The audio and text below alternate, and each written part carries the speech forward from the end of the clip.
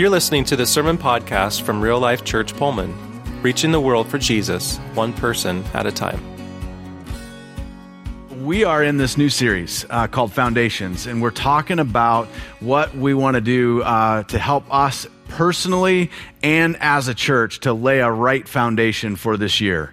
And so one of the things we started off with last week is something that we feel is critical to our ability to have the right foundation this year, and that is unity around Jesus. And so if you missed the message last week, I would encourage you to go back and listen to it in your sermon notes that you got handed when you came in, or they're linking to them. If you're watching online, there is the directions there, the web address for where to find sermons and where to find the one from last week in case you missed it. I would really encourage you to go back and listen to that one. This is a time where the voice of unity and a message that is calling people to unite around something bigger than politics and vaccines and masks and all of that other stuff. Like, we are trying to unite around Jesus is very countercultural and critical to our ability to succeed as a church. And so please make sure you get on that one. Today, we're going to talk about the next piece of our foundation, which is purpose.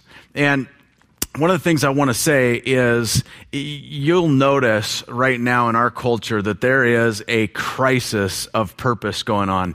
You know that there's a crisis of purpose going on because everywhere you look, all over people's news feeds and social media, pick whatever their new media is, right? I can't keep up more of who's doing what. But whatever it is, what happens is when people are not grounded in a solid purpose and direction, they latch on to every new thing that comes along. And so all of a sudden, this is their thing, their cause they champion, their thing they identify with, and they can't get enough of it, and they go on and on and on. And well, then it changes. And you notice, probably all of us notice, friends and family and people that are in our acquaintance pool that have bounced all over the map on what they seem to be going nuts about any given week, right? Like, those are things that indicate that there are people who lack purpose. And when you lack purpose, you latch on to things looking for purpose. It's like, I want to be important. I want my life to matter. I want to care about something, but they're not grounded in anything. When you're grounded in purpose and you have a solid direction and purpose in your life, the stuff that comes and goes doesn't change what you're living for. Right? You're not bouncing all over the place when you know this is who I am and this is what I'm living for, and the new things that pop in and out of your news feed don't change your whole outlook on the week or the month or the year. Right? And so the Bible has something to say about that. It says that people who lack vision, or another word for that, meaning the same thing as people who lack purpose, will perish. Like, when you don't have a solid purpose, when you don't have vision and a direction, you don't do well. And we're seeing that play out in real life all the time in the world around us. And so today, we're going to talk about purpose. And you heard me talk about this a couple of weeks ago, that we're going to shift away from some words like vision and mission. In the culture that we live in, a lot of people use words like vision and mission in different corporations that you work for, different businesses you've been a part of. We hear slogans as mission statements and vision statements. And sometimes in the church, we lock onto those things and we're trying to be clear. But what happens is people get hung up and they can't understand what we're trying to say because those things just sort of get watered down. What's a vision statement? What's a mission statement? I don't want anybody wasting any mental energy trying to learn the difference between a vision and a mission statement. Right? Like, if you're having to think about that, we're already off. And so we're walking away from those kind of words, and we're going to use words as a church that are really concrete, that are easy to understand. Like, at a glance, an 8-year-old, a 40-year-old, or some of the antique people, like, right? Like, all of us in between, you know who you are. All of us, when we hear this word, it's like, we just know what it means, purpose. What is our purpose as a church? Why do we exist? And so today we're going to spend some time answering that. Why do we do what we do? Why do we gather on Sunday? Why do we worship? Why do we gather in small groups? Why do we share the gospel? Why do we have children's ministry, youth ministry? Why do we serve people in our community that are in need? Like, what's the why behind all of it? That's our purpose. All right, so for those of you that love filling in blanks, get ready. Lick your pen and get it ready. You get to fill in some blanks, and these are going to be your only ones, so really enjoy it today. Like, soak it up. In your notes, we're going to fill in what our purpose is. Our purpose as a church is helping people know and become like Jesus. For us as a church, we want to be a group of individual people that lock onto this purpose, and then collectively as an organization, we want to be all about helping people know and become like Jesus. Now, here's the thing. We chose those words strategically because there are other ways to say that say something very similar, but they can be confusing. Like we could have said, helping people become disciples of Jesus, which is for sure what we're all about. But when we say it that way, all kinds of people with all kinds of backgrounds get hung up misunderstanding or understanding discipleship or what it means to be a disciple in all different sorts of ways. In fact, when we go through our 101 class and we go through some of the trainings that we do and we talk about what is a disciple and we ask people to write down your definition of what is a disciple, is oftentimes as many people are in the room is as many different definitions as we get. A lot of people have a different picture of what it means to be a disciple of Jesus. And so if we say, hey, our purpose is for everybody to be a disciple of Jesus, and everybody in the room has a different idea of what that means, we're already off. We're going to have a hard time being unified. We're going to have a hard time winning and taking ground if everybody's got a different target we're shooting for. And so we're trying to be super clear that we are about helping people become or know and become like Jesus. And we set it that way for a reason. So we're going to spend a little bit of time unpacking it. The very first part of that, why do we want to help people know Jesus? For most people in this room, that's sort of obvious. And for a lot of people watching online, you're like, isn't that the whole point of church, right? Like, isn't that the thing? Like, for people to know Jesus? Absolutely. It's all about the gospel.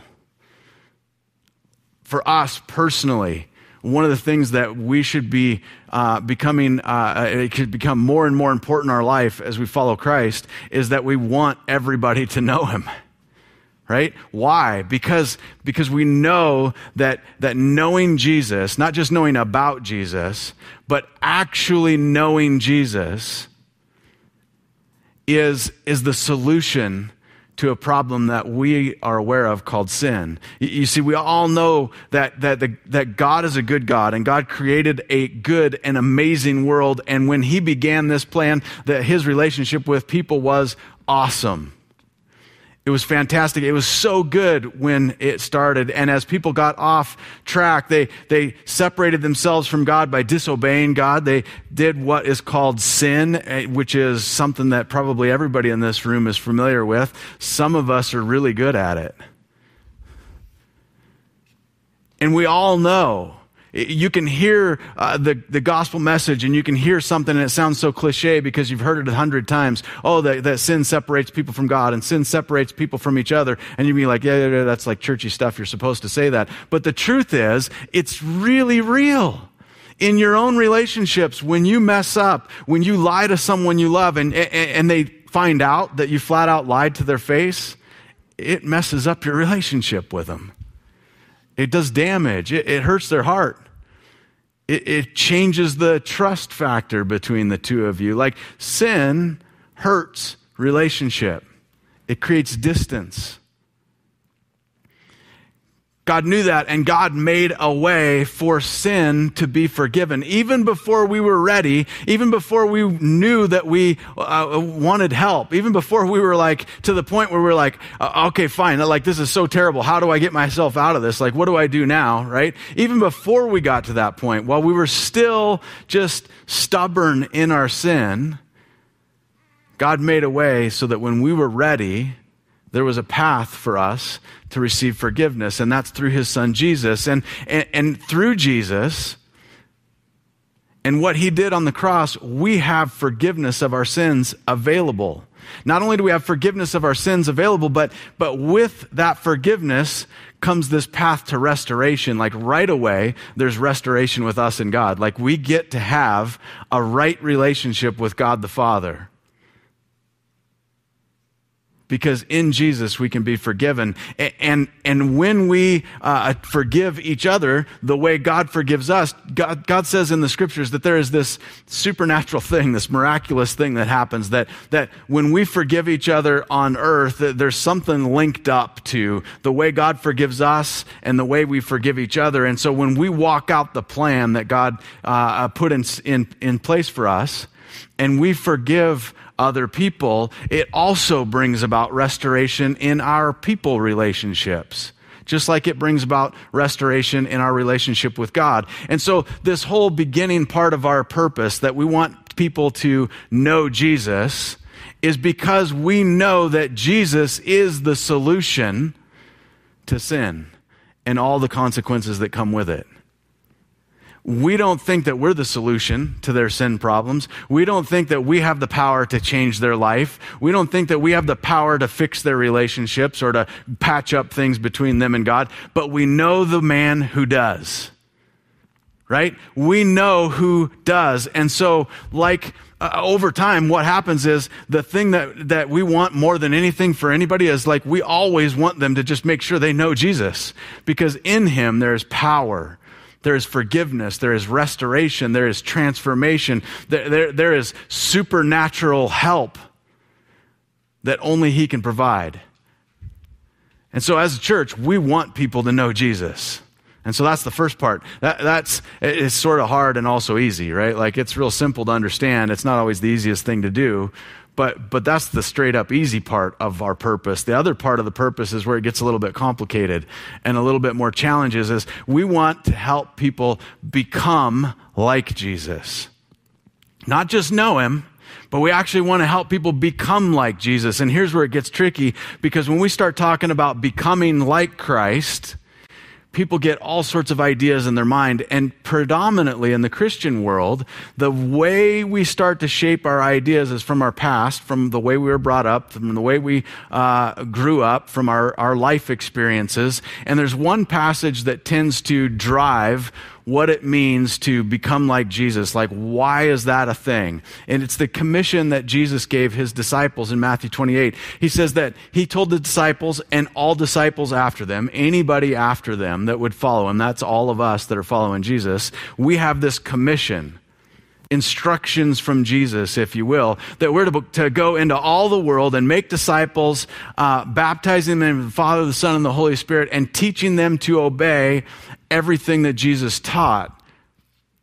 And just trust that God's going to be with us and have our back. That's the instructions he gave. Well, when he gave those instructions, and we hear them through our American Western ears and our Greek-thinking, logic-based mind, we hear, make a disciple is teaching.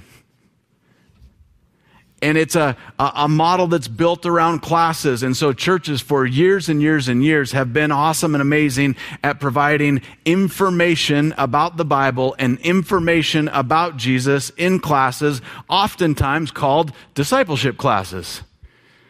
And so a lot of times, if you think about what does it mean to be a disciple, people automatically, especially church people that grew up churched since young, a lot of times they automatically get a picture of that means that you're in classes together. That means that you're learning things together.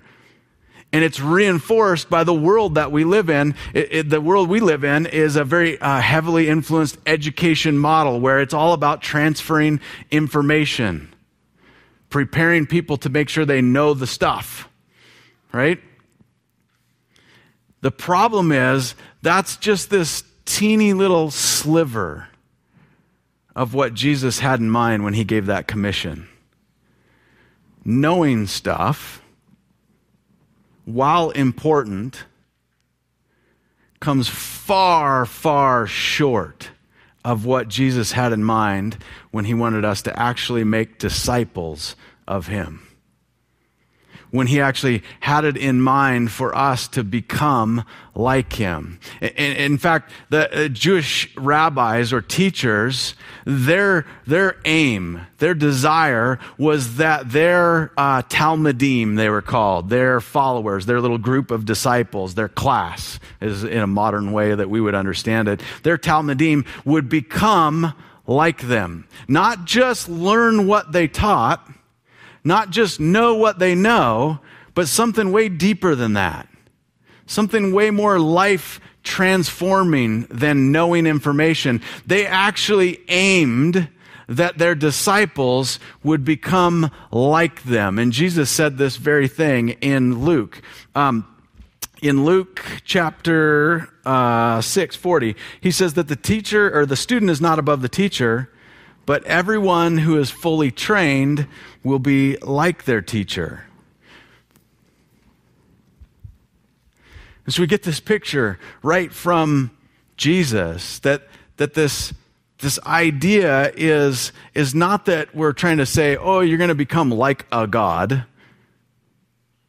Like somehow you're going to be more powerful than God. That's so off base. That's not at all what we're saying. What we're saying is that the aim is for you to actually become like Jesus. And to help us understand that that's actually what Jesus had in mind when he gave us this commission to go make disciples. It was to go help people learn who he is and how to actually become like him. Now, for rabbis in Jesus' day, before and after, they had a different world. Jesus grew up in a different world. The rabbis grew up in a different world. The way they learned and grew and studied was so much different than the world we live in. Like young boys and girls in his day didn't go to math class. They went to the job site with their dad and they watched their dad calculate and figure and configure and how to build and change and measure and stuff. And they learned math on the job, on the fly. They watched their mom barter and deal with money and make exchanges in the marketplace. They didn't have home ec class. They just went with mom to kill the chicken, pluck it, and cook it, right? Like some of the antiques in here know what I'm talking about. It's been that way in the past, but we're far removed from it in the world that we live in. Jewish kids would learn reading predominantly in a school-type environment so that they could read the scriptures. And as they learned the scriptures, they would learn how to apply them out in everyday life. And then later, when they would reach about 13 or 14 years old, the boys predominantly would go into the family business. They would begin to apprentice for their dad, for example. And they would start to learn the family trade. And sometimes they would actually get assigned out to apprentice in another household with a different father, a different guy who had a different trade. Maybe the dad was raising someone up, and maybe this dad was a farmer, but he could see that his son was really good at cutting stones. He just had a knack for it. He's like, you're going to be a mason, and one of my friends is a mason, and I'm going to apprentice you out to him. And he would actually go and move in with the other guy and apprentice under him and learn his trade hands-on, day in, day out. Not just go show up and work with him, actually live with him. Well, as you can imagine, you learn a lot more than just masonry. When you do 365 days a year for years on end, you do the mundane chores of the day. You take out the trash. You sweep up the job site. You do all the stuff that you don't want to do, right? And along the way, over time, you learn the trade. You learn the stuff. This is so much more about what it looks like to be a disciple, this process, this journey of becoming like Jesus. This is the world that they grew up in, the way that they learned. It's very different than the world that we live in. And so when we say become like Jesus, we mean digging in, building relationship, doing life with each other, actually transforming, changing the way we spend our time and our effort and our energy and our money and our resources to shift, to become like Jesus. And it's a process. In the ancient times, the Jewish rabbis would draw their picture of what discipleship looked like. like how they would make disciples. They drew their pictures from the scriptures. And throughout the scriptures, there was a number of different examples, but there was one example in particular that stood out to Jewish rabbis, and they would call back on this picture of this relationship between these two guys, sort of gave the Jewish rabbis a picture of what it looked like to disciple someone. And the picture that they would look to are a couple of guys named Elijah and Elisha.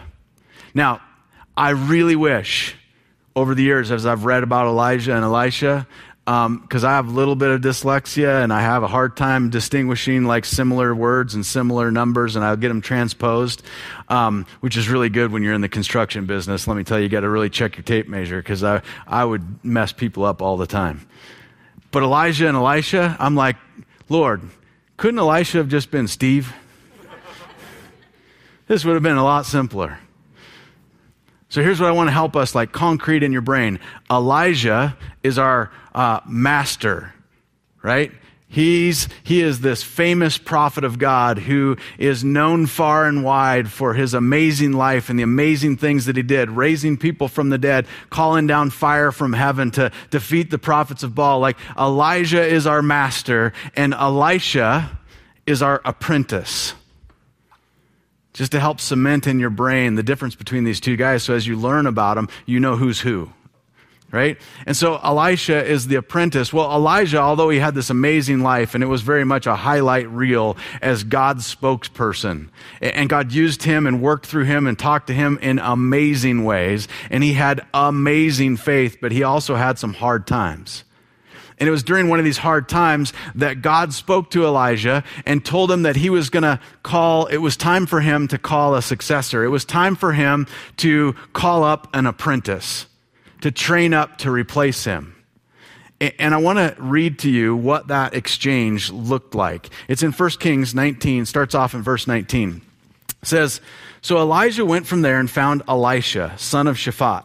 He was plowing with 12 yoke of oxen, and he himself was driving the 12th pair. Elijah went up to him and threw his cloak around him." All right, so there's a little fun rabbit trail for you. Do some homework. What does it mean when he throws his cloak around him? And then be careful who you put your coat on. All right. Elijah went up to him, threw his cloak around him. Elisha then left his oxen and ran after Elijah. "Let me kiss my father and mother goodbye," he said, "and then I will come to you." "Go back," Elijah replied. "What have I done to you?" So Elisha left him and went back. He took his yoke of oxen and slaughtered them. He burned the plowing equipment to cook the meat and gave it to the people, and they ate. Then he set out to follow Elijah and became his servant. So you got to understand something here. Elisha, apprentice, up and comer. He knows who Elijah is. There's no not knowing who Elijah is. And to be called, invited to come and follow this most famous prophet of God that God speaks to, the man that God has worked through and done miraculous things through, is such an honor. It is a knee-shaking, earth-quaking, exciting event in anyone's life. And Elisha knows this, and yet we see this thing that happens that I think happens with all of us all the time, is there's this pause. There's this like immediate tension that's like, boom, it just comes right to the surface. It's like, oh my gosh, this is the most amazing opportunity. I cannot believe that I get the opportunity to follow the prophet of God, the most amazing man on earth at the time. Anybody, nowhere out there is anybody more important than Elijah, and I get the opportunity to go and follow him and be his disciple, be his student. And yet, there's some other stuff I really wanted to do first. I don't know if I'm quite ready. And Elijah challenges him and says, I don't know, essentially in a modern language way of saying it, he might have said, are you sure you're ready for this deal? Because if you are, we leave now. And it sort of like rattled Elijah loose. And he went, wait a minute. Well, yeah. Yes, I'm ready now. And he went and did something that was so cool. He went back, he took his plow and all of his oxen and all the rigging and the wood and the straps and everything, and he tore it all down. He built a big old fire. He slaughtered these oxen, This is no small event. He slaughters the oxen, he has a big feast, and he gives away the food. And then he turns around and goes to follow Elijah. Like, you got to understand, Elisha, his response to Elijah sort of giving him a gut check, like, are you in? He was like, whoa, wait a minute. Yeah, I'm in. Let me show you how in I am. He cashed in his whole inheritance. Everything he had in life, all of his worth, his career, his wealth, he cashed it all in. And he didn't cash it in a way where he was like, I'm exchanging this for a big pile of money so I can have a comfortable traveling purse, right? He burned it and gave it away. And said, yeah, I'm so in, I'm following you with the clothes on my back. In our world, we call that burning your bridges. No turning back. I'm that in. I'm giving myself no escape route.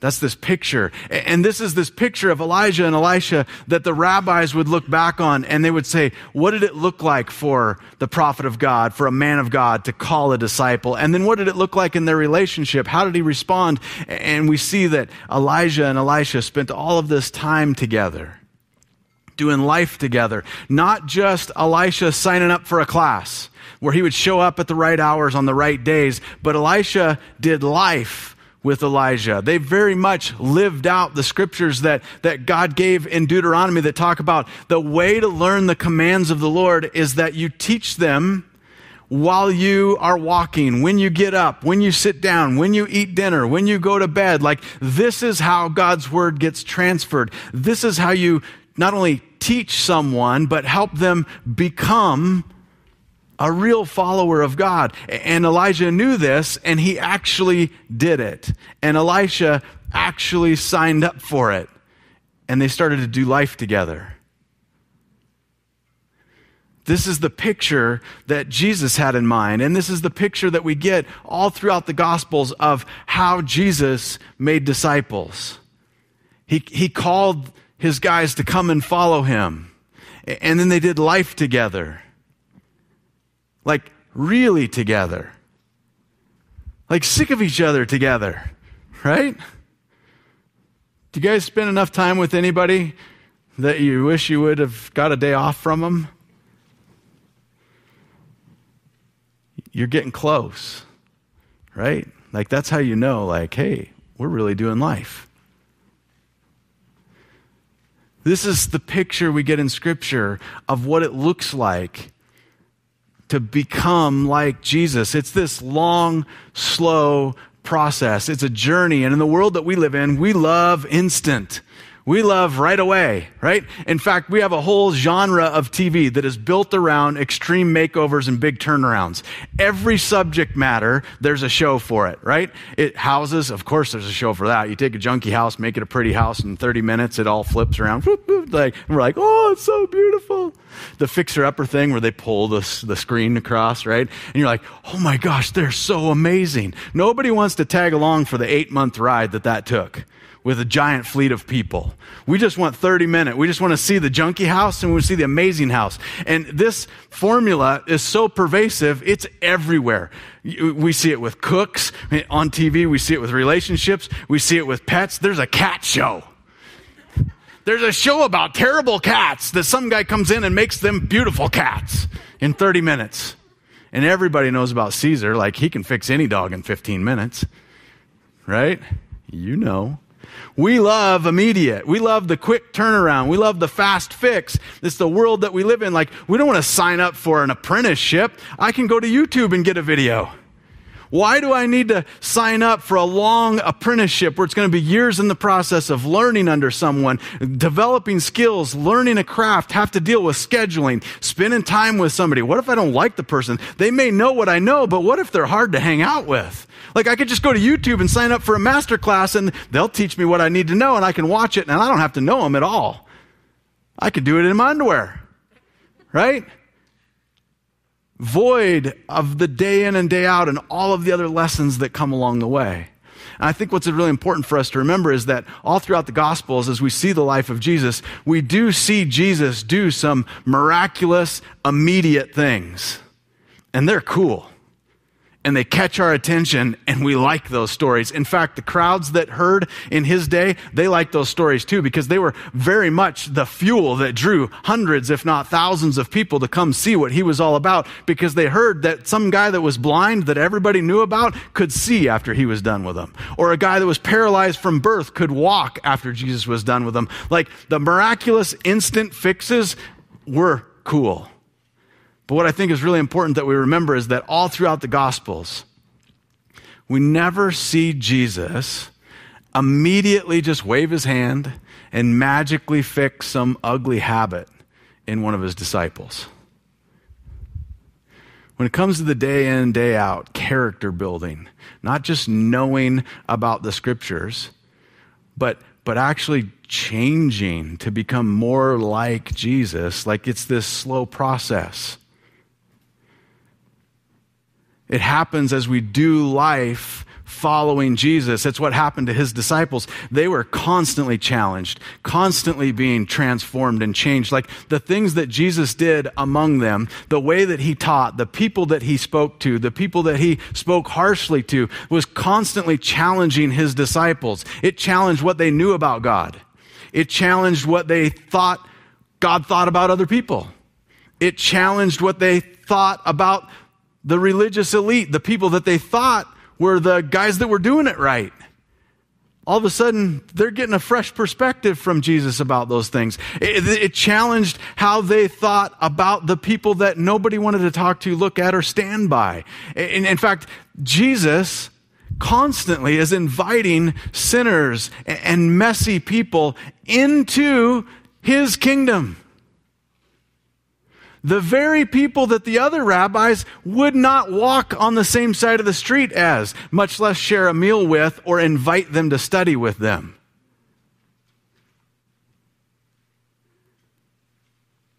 The disciples were learning these lessons and picking up the character of Jesus, picking up the heart of Jesus by doing life with him, following him day in and day out. And let me tell you, they made a lot of mistakes.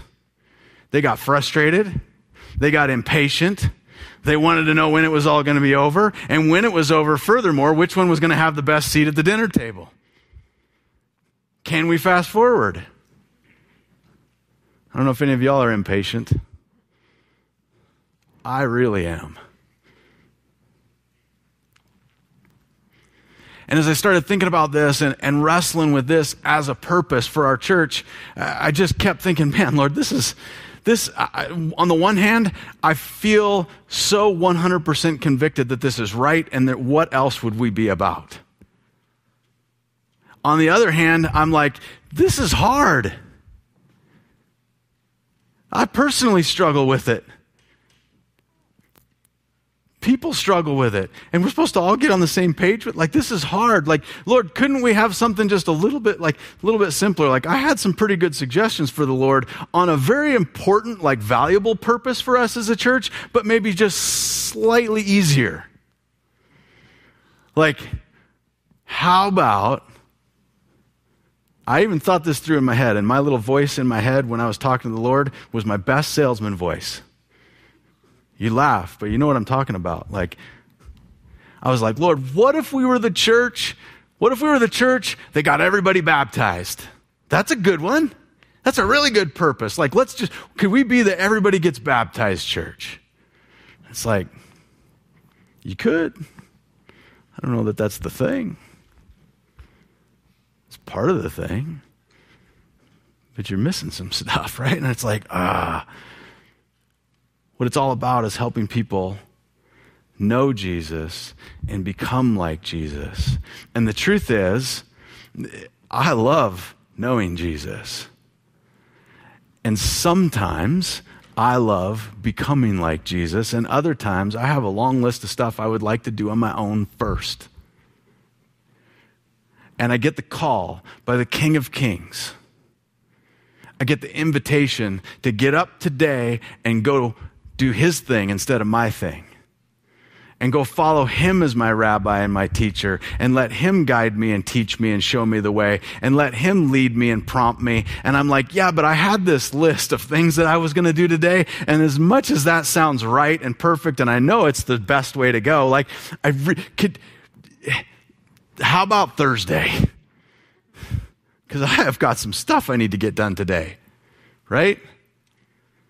And the truth is, this has been the challenge of people since the very beginning. In fact, when Jesus called people, they had these same type of responses. In Luke chapter 9, we see a few different people that Jesus invited to follow him, and we see how they struggled to answer that call. Luke chapter 9, verse 57, it says, as they were walking along the road, a man said to him, I will follow you wherever you go.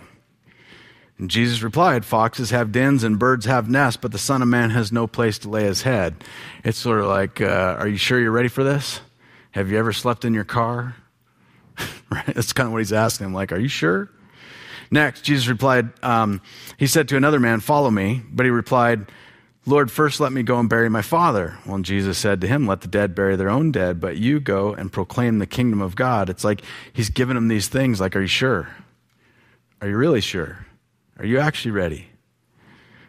Still another said, I will follow you, Lord, but first let me go back and say goodbye to my family. Sounds a little familiar. It sounded really familiar to Jesus, and it would have sounded, his answer would have sounded really familiar to the guy that was talking to him, because it called back to the story of Elijah and Elisha, because he was like, I can think of another time where a guy was really concerned about going home and saying goodbye to his family. And Jesus answers him in this passage. He says, no one who puts a hand to the plow and looks back is fit for service in the kingdom of God. Now, if you read that in just modern day terms and you're just scrolling through and you read this story in Luke, you're like, nobody who puts their hand to the plow and looks back is fit for service. And you're like, what in the world does that mean? That's just a weird answer. I want to follow you, but I'm not sure if I'm ready. Nobody who puts their hand to the plow and looks back is ready. Huh? Right? There's context. Jesus is calling back to Elijah and Elisha. And it's like Jesus saying to a guy that knew the story, he's like, remember the story? Remember when Elisha got called to follow the famous prophet of God? Do you remember how he paused? Do you remember how he second guessed if he was ready? But do you remember what Elisha did? He went back and he laid his plow down and cut it up into pieces, lit it on fire, burned it, cut his oxen, fed the community, and took off to follow the teacher. And he's sort of like, are you that ready? That's sort of what he's trying to say to this guy. Are you that ready to follow him? For us as a church, this is the call. It's the right purpose for us to have individually. It's the right purpose for us to have as a church. And from here on, we're going to start getting into the nitty-gritty of like, how do we actually do it? How do we live out this purpose to not just know Jesus and learn about him, but to actually become transformed and to become like him? And we're going to get into some nuts and bolts. It's why we want you to be in small groups together. It's why we want to encourage you to do life together in relationship and dig into God's word and spend time together and learn how to pluck chickens together and build things together and serve people together and move people together and pray together. And all of the stuff that we do together with our eyes on Christ outside of this service is where the becoming like Jesus starts to really take root. This is who we are, and this is what we're about as a church, helping people know and become like Jesus. If that sounds appealing to you, and you're like, this is something I want to do, then you found the right church. If you're like, that sounds crazy, I don't know if I'm up for that, then God's going to keep talking to you. Thanks for checking out this message from Real Life. You can find out more about us at rlcpullman.com and by connecting with us on Facebook. Until next time, have a great week.